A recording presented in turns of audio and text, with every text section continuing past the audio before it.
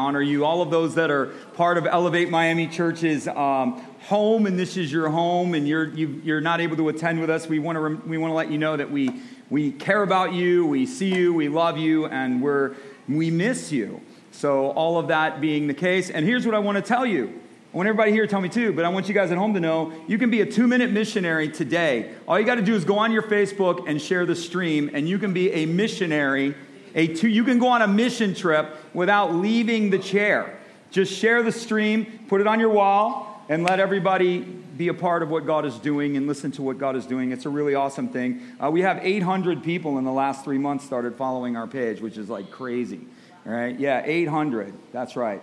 800. I mean, I don't know if you guys understand how significant that is, but that's pretty significant. So thank you. If you're watching us and you're part of that group, we honor you as well. We're doing a series called Become. And so there's a lot of things going on in our world, and there's always a lot of pressure to be something or to be this or to be that. One of the things the Bible tells us is to be transformed. And so we want to be what Jesus wants us to be, and what better time than this time of the year than to be thankful. So we want to be thankful. A lot of people, particularly in Miami, you're a part of our American culture now, but a lot of people don't know the history behind this day that we call Thanksgiving. So I'm going to give you a little window into that just so you can value it. And hopefully some of you may know, some of you may not. But the first recorded day where there was Thanksgiving, and all of the Hispanics here in Miami and out there, you're going to like this. The first guy that ever held a Thanksgiving service that's in history was a guy named Pedro Avila. Okay, and so Pedro Avila, in our great state of Florida, landed in St. Augustine, and he was so grateful to God having survived the journey, right? Thank you, Jesus, I made it across the water. So he did a Thanksgiving service, but it wasn't just a Thanksgiving service. He held a worship service to Jesus, and he invited all of the local Indian tribes. And so the first guy that comes here, this is like what Thanksgiving was all about. So they came, they held a worship service to Jesus. That was 1565. The next one that we have history about is 1619, the first English settlers of the Virginia colony. They, again, having arrived safely, they declared a day of thanksgiving and worship to the Almighty God, which is the root of what Thanksgiving is all about. We think it's being thankful to our family members and thankful for this and thankful for that. It's not about any of that. It's about thanksgiving unto God. That was what this was all about, and it's like literally laid into the cornerstone of our country. In 1621, this is the one we're all familiar with. There are a bunch of persecuted Christians in Europe. Yes, persecuted Christians in Europe called Puritans. And they had nowhere to go, and they were being forced out of all of these different countries, and they had pretty much formed a big colony in Holland. They were Dutch, they were English, they were from all over Europe, but they were sort of congregating in Holland. That was one of the only countries that would give them safe haven. The rest of them were persecuting them throughout of Europe. And so the first group of these Puritans, English settlers, set off for the New World to do what? To create a land where they could freely worship. You want to know what America's all about? America's about a land that was founded so that people could freely worship. That's what it was about. That's the foundation of what started this country. And so in 1621, these persecuted Puritans come. Half of them die because they don't know what they're doing, right? Set off on a great adventure, have no clue what you're doing. Half of them die. And so the other half that survived, out of the blue in the spring comes an Indian out of the woods named Squanto. Some of you know you've heard of Squanto. Squanto's an interesting figure. See, history doesn't tell you that. Our history, like the way that we teach this, they don't always say that. Squanto was an Indian who was kidnapped because there was a lot of, there were people visiting America at that time, but they had never really established colonies up until this period of history. And Squanto was an Indian who was captured by an English sea captain. So Squanto's a Native American captured and kidnapped, literally, by an English sea captain. The English sea captain takes him to England because they wanted to show off all these natives of the world and whatnot. So this guy's kidnapped, taken to England. While he's in England, he's adopted or befriended by a monk. And so the monk not only teaches this guy Christianity, he teaches him to speak English. And so now Squanto's in England. They believe was a Christian. He knew the gospel, and now Squanto can speak English. Squanto's now given a job. He goes to work for a very wealthy Englishman who owned horses. And as he's working with this Englishman, he's got a job. He's not a slave anymore. There's a song about that. But anyway, he's not a slave anymore. He's got a job. He's working for this guy, and he keeps letting this guy know he wants to go back to his people. And so this very wealthy Englishman puts Squanto on a boat and sends him back to his people. Well, 2 years later, the Pilgrims, for the Puritans, leave, and where do they land? They land in the exact area where Squanto's people are from. And so, you don't think that's providence? And so these Pilgrims get off the boat, having half of them died for the winter. They come off the boat, and it's springtime. They don't know what's going on. And out of the woods comes an Indian dressed like Indian style, and he's speaking English to them. What? Tell me that wouldn't freak you out. You'd be like, what is this like? What's going on here? So you have Squanto coming out of the woods speaking English. Not only did he speak English, but he understood Christianity. And so he took them through that whole summer and that whole spring. He showed them how to get maple, get syrup. He showed them how to sow corn. He showed them how to do all of this. And so by the fall, they had actually had their first harvest. Squanto went and got all of the local tribes, and all of the local tribes came, and they had this massive feast. This is where we get Thanksgiving from. And so it went on for 3 days, and Squanto also negotiated a treaty between the Pilgrims and the local tribes that lasted 100 years. The Pilgrims, the Puritans, they got into an alliance that we're all going to be friends here. We're all going to get along. All this is going to happen. And so that's what happened in the United States. That's where our common story comes from. And so in 1831, so ladies, you're going to like this. If you don't feel like I tell my wife this, she's like, you need to write a book. I'm like, I will someday on this, of how women have impacted history. Right? So I don't know if you're a woman. I'm not a woman, so I don't really understand this, but I'm sure maybe you, all the women in the room, like, what, you may understand this. It's not always easy being a woman, is it? Okay, ladies, help me help you. So it's not always easy being a woman, is it? Right. It doesn't come easy. So there's been periods of history where women were not allowed to they were not allowed to vote. I think women have only been voting for less than half the time that the country's been around. So they've not been allowed to vote. They weren't allowed to hold certain types of jobs. It doesn't just happen in the States. This was going on around the world, right? And so here's a woman whose name is Sarah Josepha Hale. Anybody ever heard of that name? Yeah, I got one. That's right. Yeah, she was a publisher, and she was a magazine editor. In what year? 1831. So in the 1800s, it was not easy for a woman to be a magazine editor, and it was not easy for a woman to be a magazine publisher. So let alone that just speaks a little bit about this woman's character. She wanted to establish a national day of Thanksgiving. And this woman was so persistent, she just wouldn't give up. And finally, she got to meet Abraham Lincoln, and she convinced Abraham Lincoln to make it a national holiday. And so he made it a national holiday following the Battle of Gettysburg, where there was just tons of lives being lost. And the premise of this national holiday was, again, to give thanks to the Almighty God and to beseech Him to heal the wounds of the land. I mean, what a day. Does that put that in? You should put this day in context. It should put this day in an understanding. And even us as believers, we just think we're going to get turkey and Uncle Bill's going to get drunk and start, and it's just going to go all sideways. That's what we think is going to happen at Christmas. I know maybe your family's not like, no, our family's like preppies, man. Nothing happens. Well, my family, different story, right? We all get together, crazy stuff goes on, right? There's like, oh man, all right, After he's had 3 beers, we need to leave. Once you see him down, he's got 3 beers, we got to...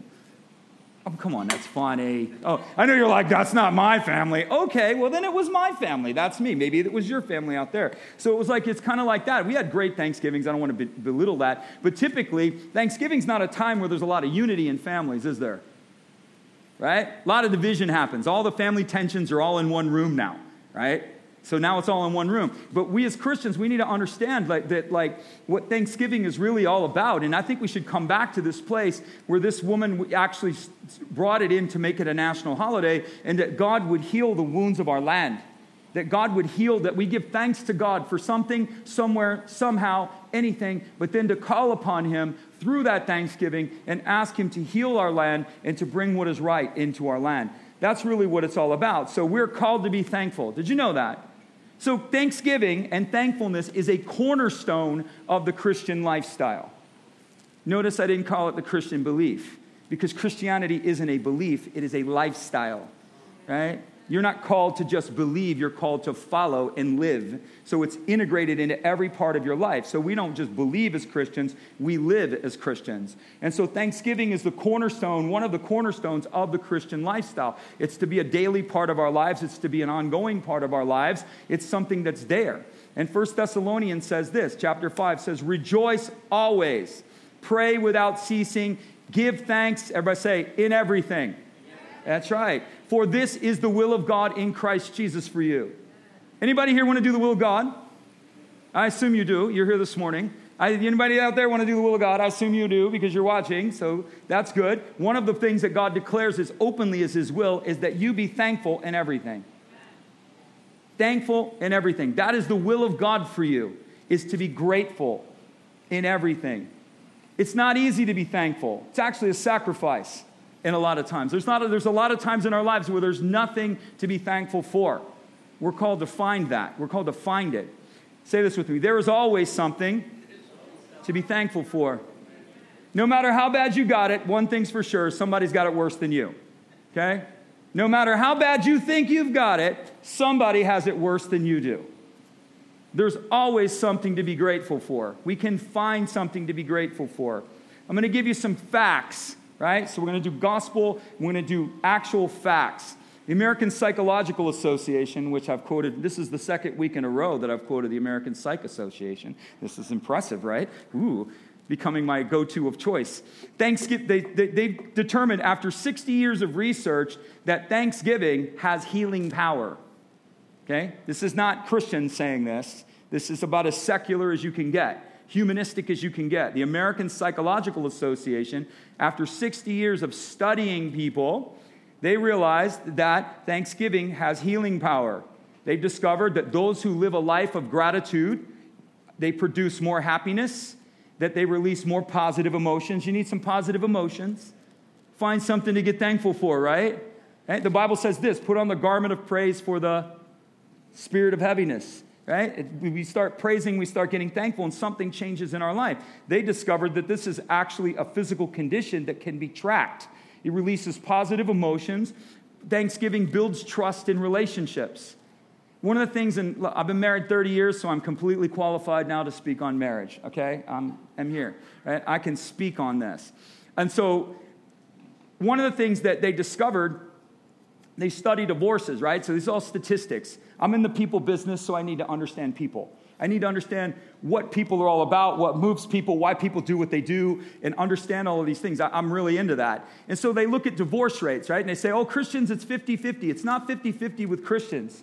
Christians divorce at a rate of 50-50. That's all Christians. But how many knows not all Christians are the same? Huh? Let me tell you, not all Christians are the same. We're not. There are Christians who believe what Jesus says and do what Jesus says. That's an entirely different group of people, right? There's a lot of people that profess Christ, but don't follow Christ. Doesn't mean they're not saved. Most of them probably are saved, but they're not discipled, and they don't live a life of discipleship. Totally different. The Christians who follow Christ, the divorce rate is 30%. Right? So if you want to look at what we end up with is when they get that rate where Christians divorce at 50%, it's because they're scooping everybody into one big bowl.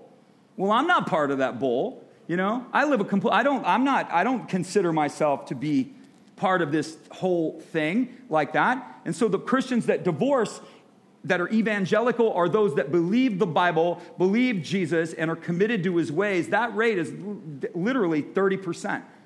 And it's more like 28. But just to give you a round number, it's like 30%. But one of the things these psychologists looked at, is they look at divorce rates, right? So let's just put the secular divorce rate out there. Divorces end in 50%, right? So 50% of the divorce marriages end in divorce, secular.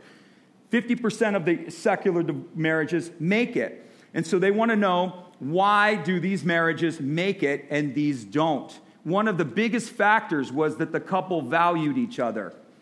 They were grateful for each other. Isn't that interesting? I'm grateful for you. I'm thankful to have you.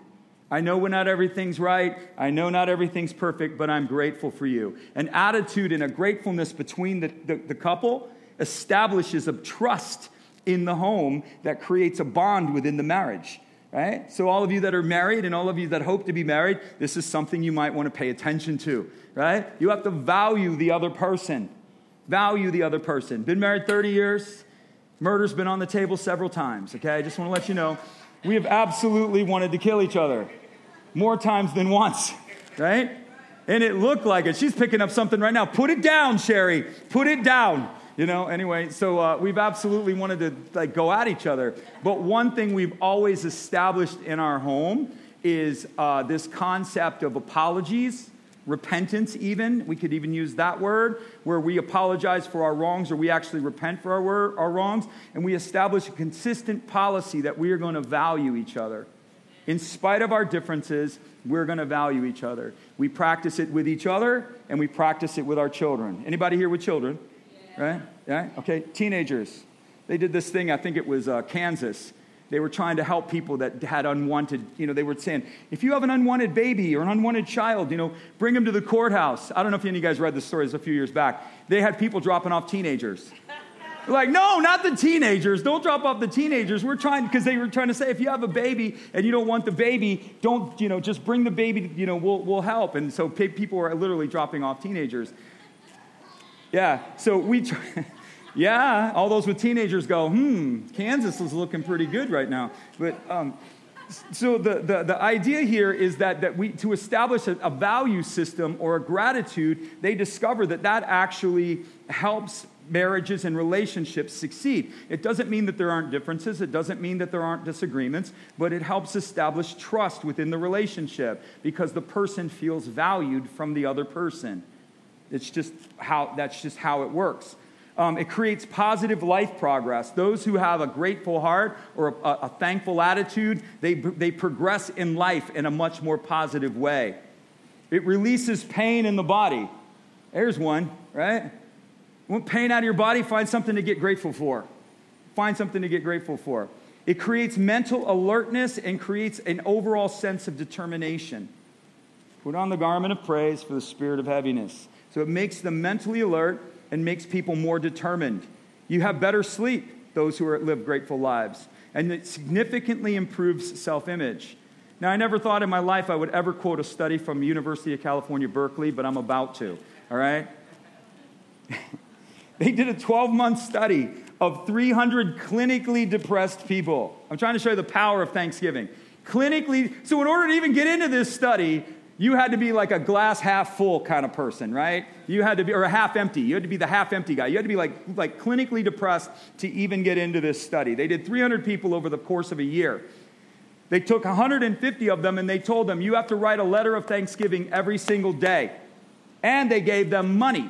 And they said, because they were just living their life, right? So they gave them money and they said, this money is given to you, and every time you want to express value to someone, we want you to give them a portion of this money. So they had money to give away for 6 months. So they had to write a thank you letter all the time, and anytime they noticed something that they were grateful for, they were to give the money to that person and just kind of bless them. That was half the group. The other half the group just basically twiddled their thumbs.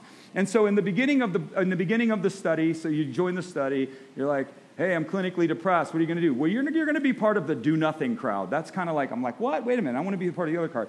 But what they did is they did MRIs. So they did an MRI of all of the people in the beginning of the study.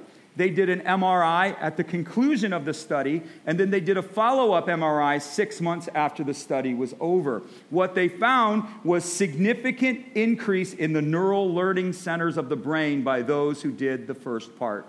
Those who wrote the letters of thanksgiving and those that acted with gestures of gratitude, significant neural increases. Significant. Then they took that significant neural increase and they wanted to see, is this a lasting effect or is this just kind of like a placebo? Does it just go away? And they found that it was stable after 6 months following. So not only did their neural centers increase and their learning capacity increase, and more open, so whatever you want to call it, they found that was the case at the end, and they brought them back. Everybody had to come back in 6 months, and they did it again, and they found that it was stable. So what they're going at is that what the suggestion of the study is that thanksgiving and gestures of thanksgiving actually reprogram the mind and reprogram the neural pathways and change the way you think. Is that crazy?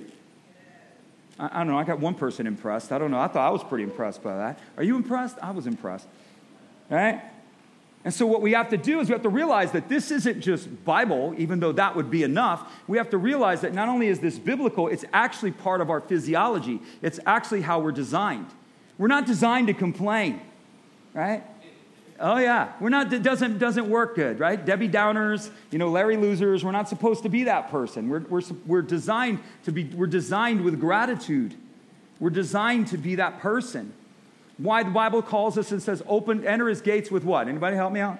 Enter his gates with thanksgiving and enter his courts with praise. Why is God asking us to enter his gates with thanksgiving? Well, the first thing is he's worthy of it. But if we were to set that aside and we were to say, well, what is God asking from us to be grateful? I want you to come before me with a grateful heart. Why? Because when you come before me grateful, you're more open and receptive to the things that I have for you. And so if you realize that one of the reasons why God commands us and calls us into his presence with gratitude is so that we can receive more from him. You get that? He needs nothing, but you need a lot. You need a lot. Jesus doesn't need any more thanksgiving. He's surrounded by it, right? If he needs some beings to thank him, he'll just create new ones, and he doesn't even have to tell you. There may be classes of beings that you don't even know about that live within the eternal realm. We only know what lives there because of what he tells us. If he may have a whole, what's this crew? This is my Thanksgiving entourage. They just walk around me. You know what I'm saying? Solomon, you ever read the story of Solomon? I think it was like 100 guys. So he had all these fit, like Abercrombie models, Solomon, and he would go in a chariot, and they were all covered in gold dust, and they would run before the king's chariot. Here comes King Solomon, King of Israel. Wouldn't that be cool? Yeah, I want like 100 dudes to run in front of my car. Everybody out of the way. Anyway, God doesn't need our thanksgiving, but he gives us the opportunity to thank him. To thank him. His desire is to relate to you.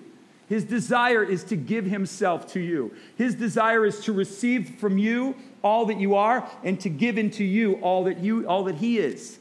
But he can only give into you unless you empty yourself of you. Most people can't receive from Jesus because they're so full of themselves.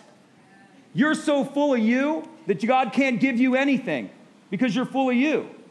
That's why the Bible commands us to worship. That means empty yourself, ascribe worth. The Bible commands us to thank him. The Bible commands us to praise him. Commands us. And we think because God needs it. Who told you that? He doesn't need it. You need to give it.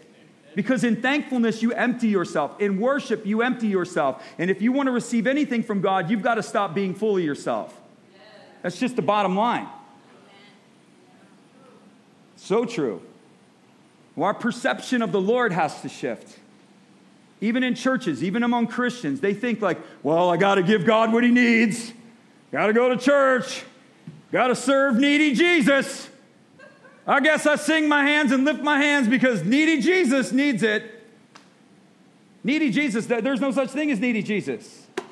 There's needy Kevin, and there's needy you. He's not asking me to lift my hands because he needs it. He's asking me to lift my hands because I need it. He's not asking me to open my mouth because he needs it. He's asking me to open my mouth because I need it. I need it. I need him. In him I live, move, and have my being. All things from him, all things to him, all things through him. That's just how it is. I'm not sufficient in myself. I'm created by him. I'm created for him. I'm created to receive from him, give back to him, and receive again in a reciprocal way. Most believers just think it's this consumer thing where God's just meeting our every need. And then if we have to give him something, it's because, well, I guess heaven's broke. Got to write a check again. I don't know. Seems like if this God's so great, he'd learn how to manage money. That's our perspective. It's true, right? It's like, Jesus, don't you have any accountants up there? I mean, seriously? It's not about him needing anything. It's about you needing it. It activates the reciprocal principle of the kingdom. There's a kingdom of reciprocity. You find it in nature. You sow in the ground, the crop comes up. The water goes up in the table and comes down. Everything in God's created design is reciprocity. The Spirit works exactly the same. God cannot give you. You give him this little bit of praise, and he gives you a harvest. You give him a little bit of offering, and he gives you a harvest. He supplies into the spectrum of your life. This is who he is. This is who he is. This is how we have to change the way that we think about God. We have to change the way that we see him. What we do, I'm going to tell you exactly what we do. We create gods in our own image. We create a God as we think he is, or a God as we understand him to be, not the God that he is. The God that we portray him to be is not who he is. He's not that way. He's entirely different. You know what? Say this with me. Jesus is greater than I think. Jesus is more good. Come on. More loving, more kind, more generous, and more powerful than I think. Therefore, I must change the way that I think. That's right. He's greater than anything you think. So you have to change the way that you think. Because your thinking is too limited to understand who and what he is. That's what the Bible commands it. Romans 12:1. Be transformed. By the what? The changing of the way that you think. Circumspect. Philippians puts it in circumspect, which means change the way you see everything. Just a thought. Daniel chapter 6, it says, so here's Daniel. Daniel's in a kingdom. Daniel's serving the Lord. And in the kingdom, these guys want to kill Daniel. So they create this deception to the king. He's in Babylon, and they make or Persia. And they make the king say that anybody that doesn't worship you gets thrown into the lion's den. And king goes, oh, that sounds like a good idea. And he signs the decree. Well, they did it so that they could deceive Daniel because they wanted to get Daniel out of the scene. So they knew, and it says Daniel knew what they wrote. And Daniel knew what was signed. So in the midst of these horrible circumstances, Daniel's well aware. He doesn't retreat. He goes home. He goes to the upper room, opens the windows towards Jerusalem, kneels down, and begins to give thanks. And everybody say this with me. As was his custom. That's right. That's the key to the whole program. The key to the program wasn't Daniel kneeling down and giving thanks. The key to the program was this was Daniel's custom. This is what he did. This was a habit of his lifestyle, is that he is going to give thanks to God no matter what. Even if my life's on the line, I'm going to give thanks to God. It was his custom. We need to develop an attitude and a lifestyle and a custom and habits of thanksgiving. It's thankfulness, and it's the giving of thanks. Thankfulness is the fullness of the heart. The giving of thanks is the action that's attached to it. Got me? And when you may be thankful in your heart, but oftentimes you don't express that. It's kind of like looking at your wife going, oh, well, she knows I love her. She knows. Do they, ladies? Do you really know that he loves you? It's like you may think he loves you, but what do you want to hear? Am I here? Is my wife the anomaly? No, my wife's not the anomaly. Every woman I've ever met, they want to know, do you love me? I just told you yesterday. No, but I need to know today. Do you love me? Am I pretty? Am I valuable to you? Do you love me? It's not her neediness, it's her design. It's her design. I tell her whatever she needs to say. I'm like, I love you. It's like, I need a little bit more than that. I really love you. I love you so much. I love you in the morning. I love you I just try to find words. And if that's not good enough, then I say, tell me what you want to hear. And she'll go, well, this is what I want to hear. And then I'm like, okay, let me write. Okay, and then I tell her what she wants to hear. You're like, that's disingenuous. No, that's meeting what she needs. She needs me to say that? I'm going to say it. If what I'm saying is not adequate, well, then help me out. I'm going to help the women out here. I'm going to help the guys out a lot. I'm going to give you a phrase that you need to use in your marriage that will save you a lot of trouble. So if you got a pen, you might want to write this one down. You need to look at that woman when you don't know what to do, and she's needing that from you, and you need to go, you need to teach me how to love you. Yes.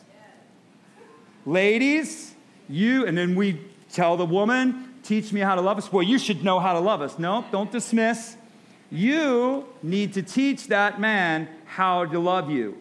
If he opens himself and says, I don't know how to love you, teach me how to love you. And Sherry's like, well, I don't know exactly, but I'll get back to you. Next day she comes with a legal pad and a list. Yeah. Just give that woman a day. She's going to come back and she's going to tell you what it looks like to love her. I'm just telling you. I'm like, I don't know what to do. I don't know what to do. And the Lord said to me one time when I was praying, And I was married, and I'm still married, and I'm praying. I'm like, Lord, I have no clue. I don't know what to do here. I'm in over my head, right? I'm not wired like this. Is there any men in the room? Do I have any man in the room that can agree with me that you're not wired like that woman? You know what I'm saying? You're like, what? Right? So I had to tell the Lord, and the Lord said, tell her to teach you how to love her. I was like, what? He said, tell her that you need her to teach you how to love her. I'd bring her flowers. She doesn't want flowers. You know? She wants me to do the dishes. I got one over here. You know? She wants gifts. You know? She doesn't want gifts. She wants quality time. Right? All women are different. It's that whole love language thing. So I'd come home, I'd have flowers, gift. She'd be like, oh, that's nice. Put it over there. I'd be like, what? I'd get hurt. I'd be like, what? I don't understand this. What? I'm trying to love you here. And then it was like, that doesn't mean anything. And then she goes, if you want to love me, this is what I need. I need acts of service, and I need quality time. So I'm like, so then I have to ask this question, right? We got some marriage things going on here. I have to ask this question. Well, what does quality time look like? And she goes, I want you to just go out to dinner with me. I want to go coffee, and I just want you to sit across the table and just stare at me and listen to what I have to say. I'm like, really? That's what you want? She's like, yeah, that's what I want. I'd be like, okay. And so I'd go there, and I'd be like, yeah, wow, that's cool. Yeah. And she'd tell me things, and I'd be like, wow, really? You know? And I had this really hard time, and I'd go, here's another one, guys. I'm going to help you out with this one, too. This is another good phrase. You look at her, and you go, wow, poor you. Oh, I got the female reaction. You hear that? Anytime you hear the women reacting, dudes, you need to write this down. So I'd look at her, and I'd go, wow, poor you. I'm sorry that happened to you. We think we need to fix their problem. We don't need to fix their problem. We just need to listen. Yeah, you see all the heads going like this? I want to fix the problem. She doesn't want me to fix the problem. She just wants me to listen to what she has to say. Right. 30 years of marriage right here. I'm saying gold is coming into the room. Gold. I'm going to save you a lot of marriage counseling fees right now. Just here it comes. Gold is coming into the room to teach you how to love you. And I'm like, what else do you? And she'd go, I want you to come to bed with me, and I want you to lay there, and I just want you to look at me. And I'd be like, and I'm like, what else? And she's like pet my hair, stroke my hair, whatever, but just lay there and just look at me. Tell me how special I am, or whatever. I'm like, so you just want me to come into the bed, lay there with you, look at you? She'd go like, yes, that's what I want. I'd go, okay. And so I do that. Why? Because she's teaching. I'm supposed to love her. Okay, guys, we're supposed to love her. But ladies, we don't know what we're doing. Okay? We really don't know what we're doing. So if we try, at least commend the effort, right? That was a great effort, Kevin. But really, I like roses. Those roses are really pretty. But you see the dishes over there? Now that would really love me. So she'd be coming home, and I'd have the vacuum cleaner out. Hey, what's going on? She'd be like, I find you so sexy right now. I think I'm going to take a bath and put a little jasmine in the water for later. You just keep going with that vacuum cleaner.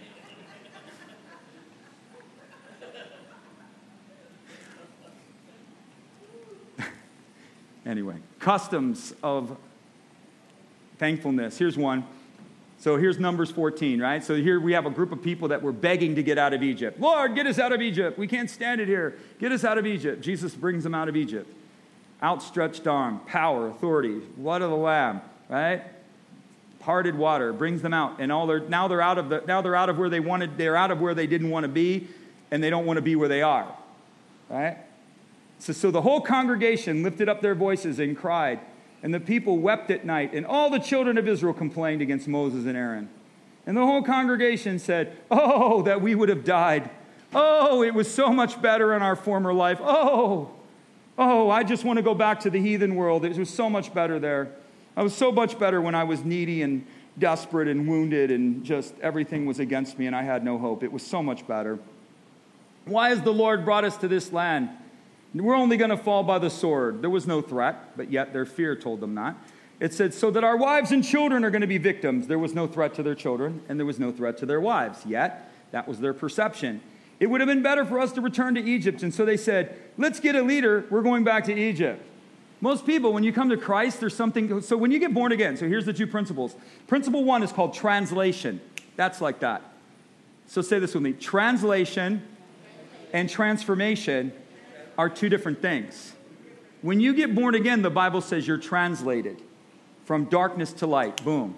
You give your life to Christ. You ask Jesus to come into your heart. You surrender to him. He gives it. He receives your life, gives you his, comes to live inside of you. He takes you out of darkness, spiritual darkness, and sets you into the kingdom of light. You didn't do anything other than ask him into your heart. That's translation. Transformation is an entirely different world. It's the Greek word metamorpho. It means to completely change into another form. That's what Jesus is doing in your life. That's what the Holy Spirit is doing in your life. That's what discipleship is. That's what all of this stuff relates to metamorpho. There's if you into theological things, sometimes they give you word pictures of what they're describing. So with the Greek word for metamorpho, the word picture is as a caterpillar becoming a butterfly. All right? They go into this state, and then they struggle to become the next form. You guys should know this, right? So the butterfly is coming out of the chrysalis. If you help the butterfly out of the chrysalis, what happens to the butterfly? The butterfly dies. The butterfly needs the struggle in order to become what it's supposed to become. And if you watch the butterfly coming out of the chrysalis, it looks like it's going to die. Oh, we need to help that butterfly. It can't get out. But then the only way it gets blood into its wings is by struggling to go through, or whatever it is they have. I don't know if they have blood, but they have something. Whatever it is that goes into their wings is when they struggle to come out. Transformation will put you in a situation that forces you to change. This is what God's doing in your life. Right? He is putting you in a situation that forces you to change. Jesus loves you too much to leave you the same. He just does. God will not leave you the same. Happy day. I don't want to be the same. That's what Jacob said. When Jacob was being stubborn and stupid against the Lord, he said, change me. Do not leave me the same. Do not leave me the same. You should not want to be the same, but that's the very thing that we fight against. Transformation puts us in situations that force us to change. You're not going to die. You're going to feel like you're going to die. You're going to feel like your life's over. You're going to feel like everything's falling apart, but God knows exactly what he's doing. He's the master of transformation. What we often do is we fight against the transformation process. Transformation process is necessary to break certain areas of your life. That's exactly what's going on here with Israel. God is testing them and trying to train them in the wilderness and to understand that he has great things for them in the future, but that their current state will not allow them to inherit what he has in the future. They're not capable. And it's being revealed here. The first sight of danger, they want to run. First sight of danger, they want to go back to their old life. And so transformation process is necessary to get rid of your stubbornness. Transformation process is necessary. Ready? This is a big one. In America, self-reliance. Transformation is necessary to rid you of your self-reliance. Bible says this, he led them in the wilderness and he caused them to suffer hunger. That's not nice. That's what the Bible says. Why? That they would learn what? That man does not live by bread alone, but by every word that comes forth from the mouth of God. What is God teaching them? What is God teaching you? He's teaching you that you're not sufficient. He's teaching you not to be self-reliant. He's teaching you to be reliant upon him. He's teaching you that God will provide for you. God will sustain you. God will move you through this. I didn't say you'd like it. Nobody likes transformation. We all want translation. Yeah, just get me from here to there. That's what I want, Jesus. But there's a big gap. Thus says the Lord, and there it is. There's a big gap in between that. And we have to go through this process. They were not ready for the weight of the promises that was before them. If you can look at what's going on in your life, and you are being faithful, and you're doing what God is wanting you to do, yet there's this pressure that seems to be there, and it's unrelenting. There's a couple other reasons for it, but one of the reasons just might be that God is trying to rid you of something in order to give you something greater. It just might be that God is trying to rid you of your stubbornness and teach you. Sherry said it this morning. It's hypomeno. It means move under pain. Huh? This is great. The Bible uses this word, let patience have its perfect work. I love word studies. I'm into that. I've always loved word studies. And so when I read a verse like that and I go, let patience have its perfect work, you know what immediately comes to me? How does patience do anything? What work is patience doing in my life? We think patience, lotus position. Gregorian chants, I'm just being patient. Or we're just super chill, I'm just patient. The Bible, the word that's translated patience is the Greek word hypomeno. And it means move under pain. Oh, that has a work. When you can learn to move under pain, that's doing something in you. When you can learn to be faithful to God, even though it hurts, that's doing something for you. When you can learn to continue to move it with God, even though everything around you feels like it's crushing you, hypomeno. Now all of a sudden, patience takes on a whole new light, doesn't it? Hypomeno. That's my word of the year. Move under pain, Kevin. Do what I told you to do, even if it hurts. Stand, even when it hurts. Be faithful, even when it hurts. Hypomeno. And if you will allow hypomeno and you will pursue and persevere your life with hypomeno, it will have a work that cannot be done any other way. Now, the verse makes perfect sense. Now I'm like, oh, I can get that. Patience. I'm like waiting on the couch. Nothing good's ever come out of good things come to those that wait. I mean, I've never really experienced character development through patience, but I have experienced character development through hypomeno. I have experienced character development when I have had to move under pain, when I've had to stand when I wanted to quit, when I've had to endure things that I didn't want to endure. Then I've grown. They were not ready for the promises. They had to learn not to complain. Ready? This is what God was teaching them. He was trying to train them in gratitude. He was trying to teach them to stop complaining, but they couldn't. He was trying to teach them, here's an even bigger one, that they needed to press in and not run away. If I've given you a promise, Kevin, your job is to pursue that promise until that promise becomes a reality. Christians are moved by reality. We live by reality. We don't live by reality. We live by truth. The Christian is not called to live by reality. The Christian is called to live by truth. What is truth? The word of the Lord is truth.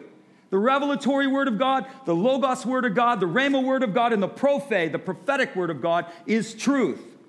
He said, if I said it, then your job is to pursue that truth until truth becomes your reality. That's the call, hypomeno. God said you can have the promised land. Oh, no, it's better to go back to Egypt. The circumstances don't look right. I just want to go back to Egypt. I want to quit. I want to give up. It's not going my way. It's not the way that I wanted it. It's not the way that I anticipated it. I want to quit. If you faint in the day of adversity, your strength is weak. That's what the Bible says. It's okay. Just got to realize what's going on here. We're called to pursue these things. We're called to live by truth. If God's given you a promise, it's too soon to quit. The only way you lose is when you quit, Christian. It's the only way you lose. You only lose is if you quit. Be not weary in your well-doing, for in due season you will reap if you what? If you don't quit. If you faint not. That's why the devil wants you to quit. The devil wants you to quit. Because he knows if he can get you to quit, it's all over. Everything's over. Quit on your marriage, done. Quit on your kids, done. Quit on your job, done. Quit on your future, done. Quit on your development, done. The driving point is always to get you to quit. Always. God doesn't want you to quit. He wants you to press in, not run away. That's what he was trying to teach them. Don't run away. Press in. Press in. If I brought you out of Egypt, and a blood of a lamb on the door, and as you were leaving, the Egyptians are throwing gold on you. You stood in front of an ocean, a sea, and it parted right before your eyes. You walked across on dry land. The water consumed your enemies before your eyes. You were hungry, and bread just appeared. You were thirsty, and water came from a rock. If I did that, what makes you think I'm not going to do something in the future? And so they lost hope. They lost hope and they wanted to come back. And so they had to learn not to complain. We have heroes and zeros in this story. So the people are complaining. Moses and Aaron, while the people are complaining, you know what Moses, and this is a lesson, because this is going to tell us what God's looking for. Moses and Aaron start worshiping. The people are complaining. Thousands and 10,000s of them complaining. The Bible isolates 4 people and calls them heroes. The rest of that congregation is completely forgotten. The complainers don't matter to God. The ones who worship in the midst of adverse circumstances, Moses and Aaron. Then we have Joshua and Caleb. So Moses and Aaron are just like, Lord, you are great. We honor you, Lord. We want to bless you. In the midst of all of this nonsense, we want to make sure that you know that I honor you and that we honor you. They're blessing God in the midst of this circumstance. Then you have Joshua and Caleb. Joshua and Caleb look at the people, rip their clothes. And what did Joshua and Caleb do? They rebuked the people's faithlessness. Told them, pull it together. Stop being faithless. Have faith. And you know what the people did? They wanted to kill Joshua and Caleb. Right? So what's the Bible looking for? When we're going through this stuff and this attitude's there and you want to complain and all this stuff is going on, I'm going to tell you what he's looking for. What he will honor and where he will put heroic over your life is when you're capable of worshiping in those circumstances. I'll give you that one. So if you don't know what to do, worship in that circumstance. Honor the Lord. Be thankful to the Lord in spite of what you see and feel. I'll give you another one. Ready? Hold the chair. Say this. Rebuke my own faithlessness. You need to go to the mirror and you need to tell yourself to pull it together. Huh? But I don't know what's going to happen. I go to the mirror and I'm like, okay, you don't know what's going to happen, but I can tell you what's not going to happen. You are not going to quit. You are not going to lose faith. You are going to stand up. You are a son of the highest. You are clothed with an anointing and you will not quit. You will stand your post if this kills you, but you will not quit and you will not complain. So you need to worship, and the majority of Christians, we get the whole worship part, but rebuke your faithlessness. You don't need to rebuke your neighbor's cowardice. Oh, we think we got to go over and rebuke the other guy. Rebuke yourself. Remind yourself who you are. You're a daughter. You are Elastigirl. Pull yourself together. Anybody who likes the Incredibles? Remind yourself of who you are. Tell yourself who you are. Remind yourself not only of who he is, but who you are. Rebuke your faithlessness. This might look like it's going to kill you, but it won't. The promises of God are sure. They may look like I'm going to sink, but I'm coming out the other side. You're going to lose everything. If you lose everything, Kevin, you're going to get it back. And you're going to get it back faster because you're going to be smarter. Happy day. You can't lose. You need to rebuke your faith. You want the hero over your life. When God looks at you in the midst of the circumstances and all of the complaining and everybody wants to run away, will you be the one that worships? Will you be the one that takes authority over your own heart? Will you be the one that can master your spirit? Can you master yourself? One of the fruits of the Spirit is called what? Self-control, right? It's one of the manifestations of the Holy Spirit, the fruit of the Spirit. Peace, love, joy, faithfulness, righteousness, all this stuff. We love those. How about the one manifestation of the Spirit is the one where you have the power to control yourself? How about manifesting that? Control yourself. Pull yourself together. You are not going to fall apart in this situation. You are not a child. You are a son. Stand up. Your God is for you. If you die, you still win. To live is Christ, to die is gain. Rebuke your own faithlessness. They couldn't inherit what was theirs because they were not thankful. So what do we need to do? All that being said, how do we do this? Being thankful to Jesus and being thankful to others. It's thankful to God, but it's also being thankful to people around you. What does the Bible tell us to do? We give thanks to God because it honors him. Say it with me. Honor creates access. If you want access, this principle applies in the earth, but it most definitely applies to heaven. You want access to spiritual things, you have no access without honor. None. You want to operate in the spiritual gifts, you must honor the spiritual gifts. You honor the spiritual gifts, you'll activate. You want to activate God's presence in your life, you must honor the presence of God in your life. Same thing with other people. When people are critical and complaining of you, do you let them get close to you? Oh, come on. But the person that honors you and says, I value you, I respect you, I'm grateful for you, you're like, you bring them right in your home. Anything you need. Honor creates access. Honor is a principle. We give God honor not because of anything other. We don't give him thanks for any other reason. Is because he's honorable, and he's worthy of it. Psalm 50. The sacrifice that honors me is a thankful heart. You want to honor God? He's telling you how to honor him. He's telling you the honor that he looks for. He looks for it in many ways, but this is a direct one. He said, you want to bring me honor? I'll tell you one of the ways that honors me. Be grateful. Be thankful.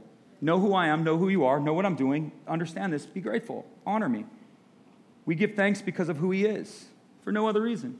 It's the same thing. So if we're going to be thankful to people, we're going to be thankful to God, so we understand the principle of honor. But you need to find people in your life that we take each other for granted way too much. And we need to honor the people around you that have helped you. We need to honor the people around you that have stood by you. Oh, can I get a witness there? Right? When trouble comes, you know who's your friends. Right? That becomes apparent very quickly. Very quickly. And we need to honor the people that have stood by you. You need to honor the people that have helped you. You need to honor the people that are adding value to your life. And if you're that person, you need to be honored. You should be honored. And so we not only honor the Lord, we are to honor others. We're also to give thanks to God because of who he is. The Lord is great. He's worthy of praise. Understand, no one can understand how great he is, but honor him because of who he is. Honor the people around you because of who they are. Once again, I'll just take you into my home. This isn't perfect home, but it's functional home. No home's perfect, but homes are called to be functional, right? They're called to be healthy functional, right? Dysfunctionally functional. I'll use that one. There's no such thing as a perfect home. I had a guy one time stand up and preach a sermon. I said, man, God, I will never be like that. I can't, because I was young, it freaked me out. Guy's like, when I wake up in the morning, I walk through my house, and my children begin to rise from the bed. We all just start singing, and we start whistling, Jesus loves me, this I know.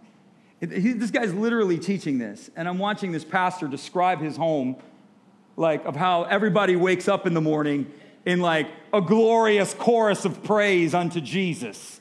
And they all make their way down to the kitchen and have toast and breakfast and Cheerios together. And it's just a glorious environment. This is the pastor that's teaching this church. And I'm sitting there going, what's that? Lies, right? Yeah, lies. Thank you, God. I'm like, who are you people? I'm like, what? You know, and I was young at the time, so I was just kind of like going, wow, is that what I'm supposed to be?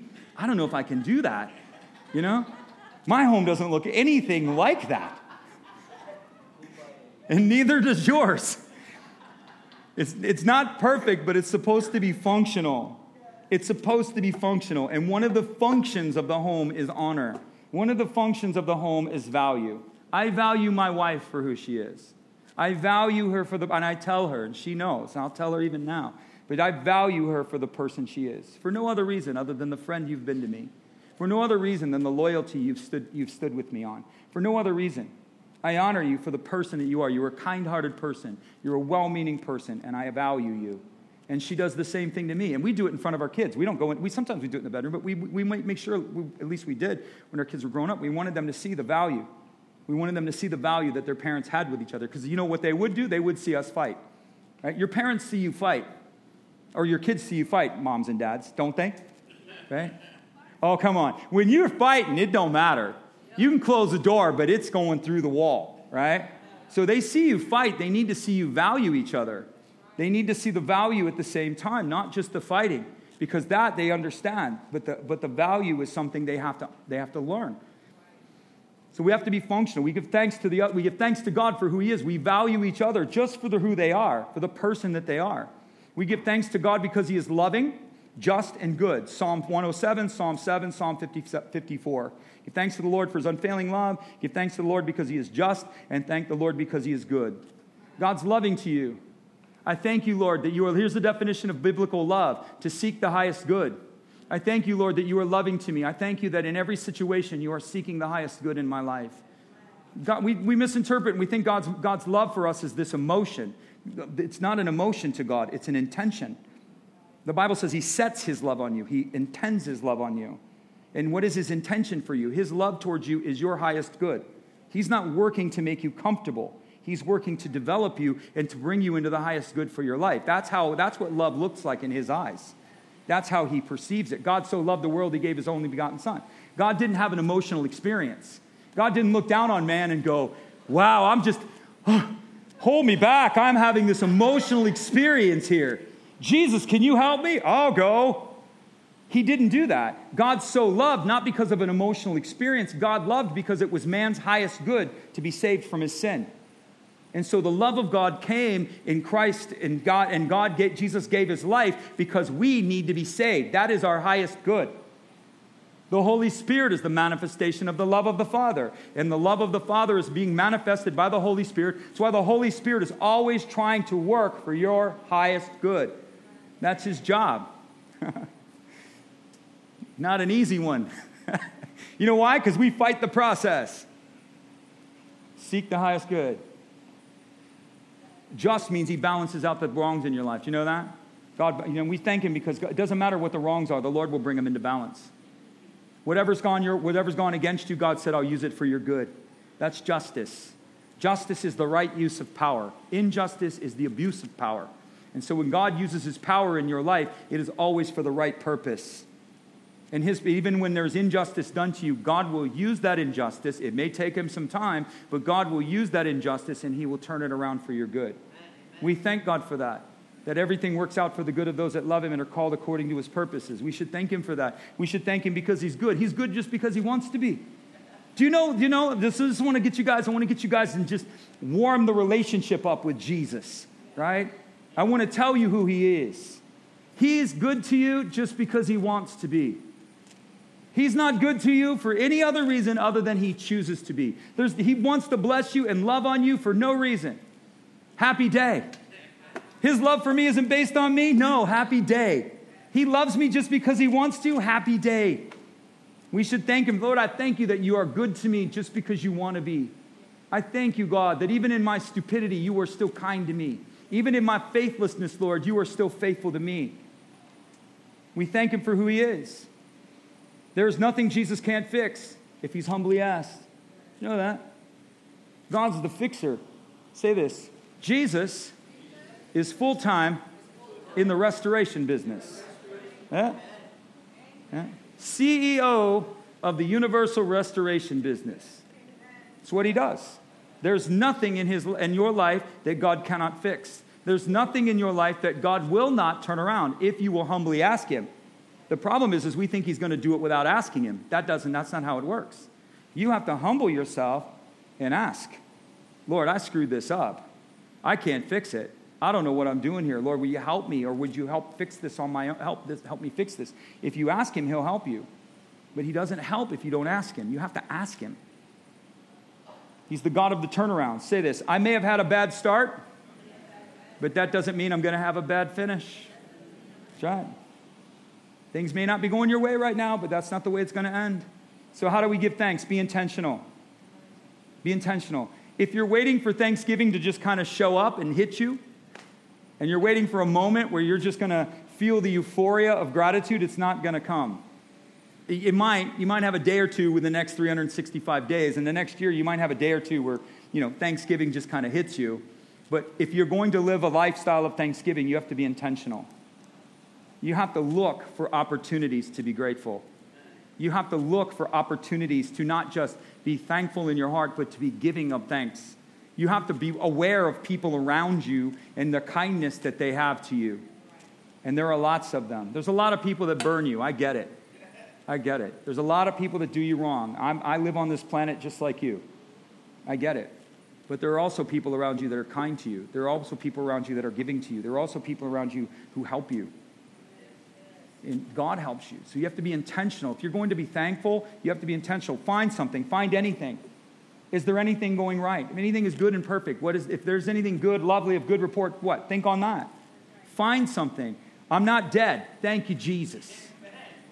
Thank you, Jesus. It's a new day. Thank you, Jesus. I'm breathing. Thank you, Jesus. I live in the United States. Thank you, Jesus. My future is bright in you. Thank you, Jesus. I have an eternal destiny in you. Thank you, Jesus. I'm forgiven of all my sin. I'm given into your care now and eternally. Thank you, Jesus. I have the Holy Spirit. Thank you, Jesus. I have the Word of God. Thank you, Jesus. Find something. Find something in someone else's mouth. Hebrews said this, continually give the what? Sacrifice of praise, which means it hurts. Sacrifice causes that. The idea of a sacrifice is it hurts, right? So it hurts sometimes to give praise, doesn't it? You don't feel like giving praise. Nothing around you gives you a reason to give praise. And the Bible says, I understand that. Sacrifice. Cut. That's what the word sacrifice and covenant mean, to cut. Cut and give me a sacrifice. Cut and give me a praise. Cut and give me thanksgiving. It hurts. I know it does. But do it anyway. Do it anyway. Then it says, sing to the Lord. It's the same thing. It hurt. Listen. Okay. Talk to the married people here in the room for a minute. When your wife has disrespected you for 2 weeks, and God is telling you to be grateful to her or to say something kind to her, and you don't want to, ladies, when that husband of yours has valued everything else in his life except you, and God wants you to speak a kind word of encouragement to him, you don't want to, it's a sacrifice, isn't it? When your kids have been behaving like demons, in literally destroying your life in every sense of the word, you bring them to this level and they're doing everything in their power to go back to the gutter. You know what I mean? It's like you've spent 12, 15, 20 years bringing them up and they decide we're trying to work you up and they're trying to work themselves down. And God says, I want you to honor your son. I want you to honor your daughter. Even though they're not worthy of it in your eyes, you do it anyway. It's a sacrifice. It is. And we have to do it. We have to do it. We have to we have to love our wives even when they're not deserving of it. You have to respect your husband, honor your husband, and value him even though he's not worthy of it. And you have to do the same thing to your kids because none of us are worthy of it. So if we're waiting to be worthy, we're going to be waiting a long time. Then it says sing. Sing your thanks to God. You know what it says? It says sing. It doesn't even tell you have to be in tune, right? But you are told to sing. It's actually emphatic imperative. It means you're commanded to sing. Yeah. That's why we do congregational singing. Because some of us, we can't carry a tune in a bucket. But if there's a crowd of people, well, we sound pretty good, right? That's why when the sound goes off, whoa, you're commanded to sing. This is how we demonstrate thanksgiving. He likes to hear you sing because it's an expression of your heart. So you sing to your wife. You are the sunshine of my life, and I will always be around. I'll tell you, right? My wife sings. I'll just give you a clue. Sing to that woman. She's going to cry, and it's not because you sound bad. I've done weddings, and I'm like trying to hold my expression because he's like, now's the time for my song. The husband's going to sing it. And I'm like, really? Really? And I'm just up there trying to just be in a moment. And the guy is like so far off. It's not even, he's like, voice is cracking and everything. And the woman's just looking at him, just crying. We got married. We first got married. And I'll never forget this. My wife does all sorts of kind things to me. So if you can't sing, get yourself a CD. Yeah? I'm telling you. Get yourself a little CD. My wife played Whitney Houston, I Will Always Love You, on my first or second anniversary. I can't remember which one it was, but I've been married that long, and I still remember it. And she didn't sing it. She just played it. And she mouthed the words. So you need to do the same thing. Play it. And you just do this. And I will always love you. Ooh. Give her one of those. I'm serious. You won't regret it. Give an offering. It's another way we express thankfulness. Ready? So again, we understand this from God's word. We give him an offering, right? What if you give your wife a gift? I just want to give you this. For me, this is for you. I just want to tell you how much I value you, how much I care for you. I want to give you that. She tells me what she wants. So I'm like making notes. I want you to give me that. I'm like, okay, I'm going to get that. I act like I'm not paying attention, but really I'm like writing it down. Give an offering. Give an offering to show your thanks to God, Psalm 50. Give him what you have promised to him and keep your vow. Another marriage thing. You tell your wife you're going to take her out to dinner Saturday, and you don't? Not good. Honey, I got to work. What? No. We're going out to dinner. You said we're going to. I mean, she might let that go a couple of times, but if you keep doing that, it's not good. Serve him. This is the other one. So we give an offering. That's a demonstration of thanks. Last one, we serve him. Let us please God by serving him with thankful hearts. It's another way we offer thanksgiving. These are just ways we offer thanksgiving. When thanksgiving not just to God, but thanksgiving to each other. So here's the deal. Here's your homework for Thanksgiving weekend. This is what I challenge you to do. I want you to write down 5 things about the Lord that you are grateful for. And I want you to tell him. I want you to write down 5 things about who the Lord is. And I want you to tell him. Then I want you to write down 5 things about, I want you to find 5 people in your life that you are grateful for, and I want you to tell them. So we're going to give the Lord great gratitude. Lord, I just want to tell you this, that I'm so grateful for you. I love you. These are the things about you that I like. This is what you've done for me that I'm so grateful for. 5 things. You can go more, but let's just start with 5. Then find 5 people in your life, and I want you to express thanksgiving to them. we had another tradition. I know I'm giving you all my family traditions. Sherry and I come from like a lot of brokenness, so we come from a lot of dysfunction. So we didn't see it right. It was never demonstrated to us for right. It was mildly functional. We don't blame our parents, none of that. People are broken, they're shot out, but we're trying to like, follow Jesus and do things right. One of the things that we do in our family every Christmas, and it's amazing, if I neglect it, my son or my daughter will remind me to do it. My wife doesn't even remind me. We get around and we gather together and we all write letters to each other. So in other words, at Christmas time, Christmas Day, I have to write a letter of expression to my wife. I have to write a letter of expression to my son, and I have to write a letter to expression to my daughter, right? But now my daughter's married with a grandson, so I got to write 2 more letters now, right?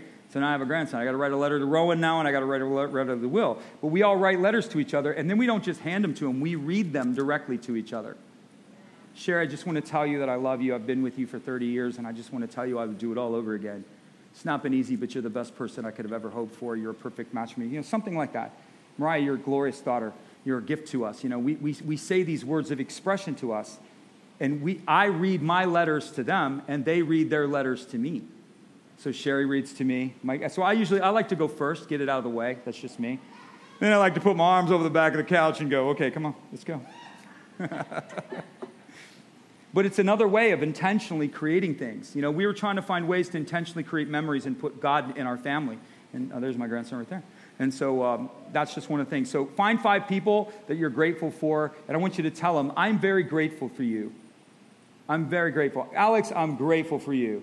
You've been faithful. I've seen your heart, and you give so much, and you're so sacrificial. I just want to tell you that over the years that I've known you, I have seen you be consistent. I know you don't think you're perfect, and I know that, and you're far from it. But what you are, Alex, is you are consistent, and you keep getting up, and you keep going in the right direction. So I want to tell you I'm grateful for you. There. Do it. Go for it. And then, last but not least, I'm a little long. I'm done right now, right here. Last one. 5 things about yourself that you're grateful for. That's probably going to be your most difficult one. But I want you to write 5 things about the Lord, 5 things to other people, find them, and then I want you to write 5 things about yourself. And I want you to read it to yourself. Kevin, I respect your faith. I respect your determination. I have watched you, and you have been determined, and you have not quit, and you have not given up. I don't know. Find something in your life that you're determined about. Talk to yourself. I admire your passion. You are a loving person. You're a kind person. Talk to yourself. David did what? He encouraged himself in the Lord. Who encourages the encourager? You know who encourages the encourager? You do. No one encourages the encourager. The encourager encourages himself. So you have to do that. So that's my shtick. That's my thing. That's my encouragement to all of you watching us, and we want to bless you, and we want to honor you. We're out of time, and so we're just going to close it here, and we want to pray for you, and we want to bless you with a blessing. So we're just going to speak the blessing. May the Lord bless you. May the Lord keep you. May the Lord cause his face to shine down upon you. May the Lord be gracious to you in every way, and may you forever live within his favor in peace, in Jesus' name. God loves you. We love you. Have a wonderful week.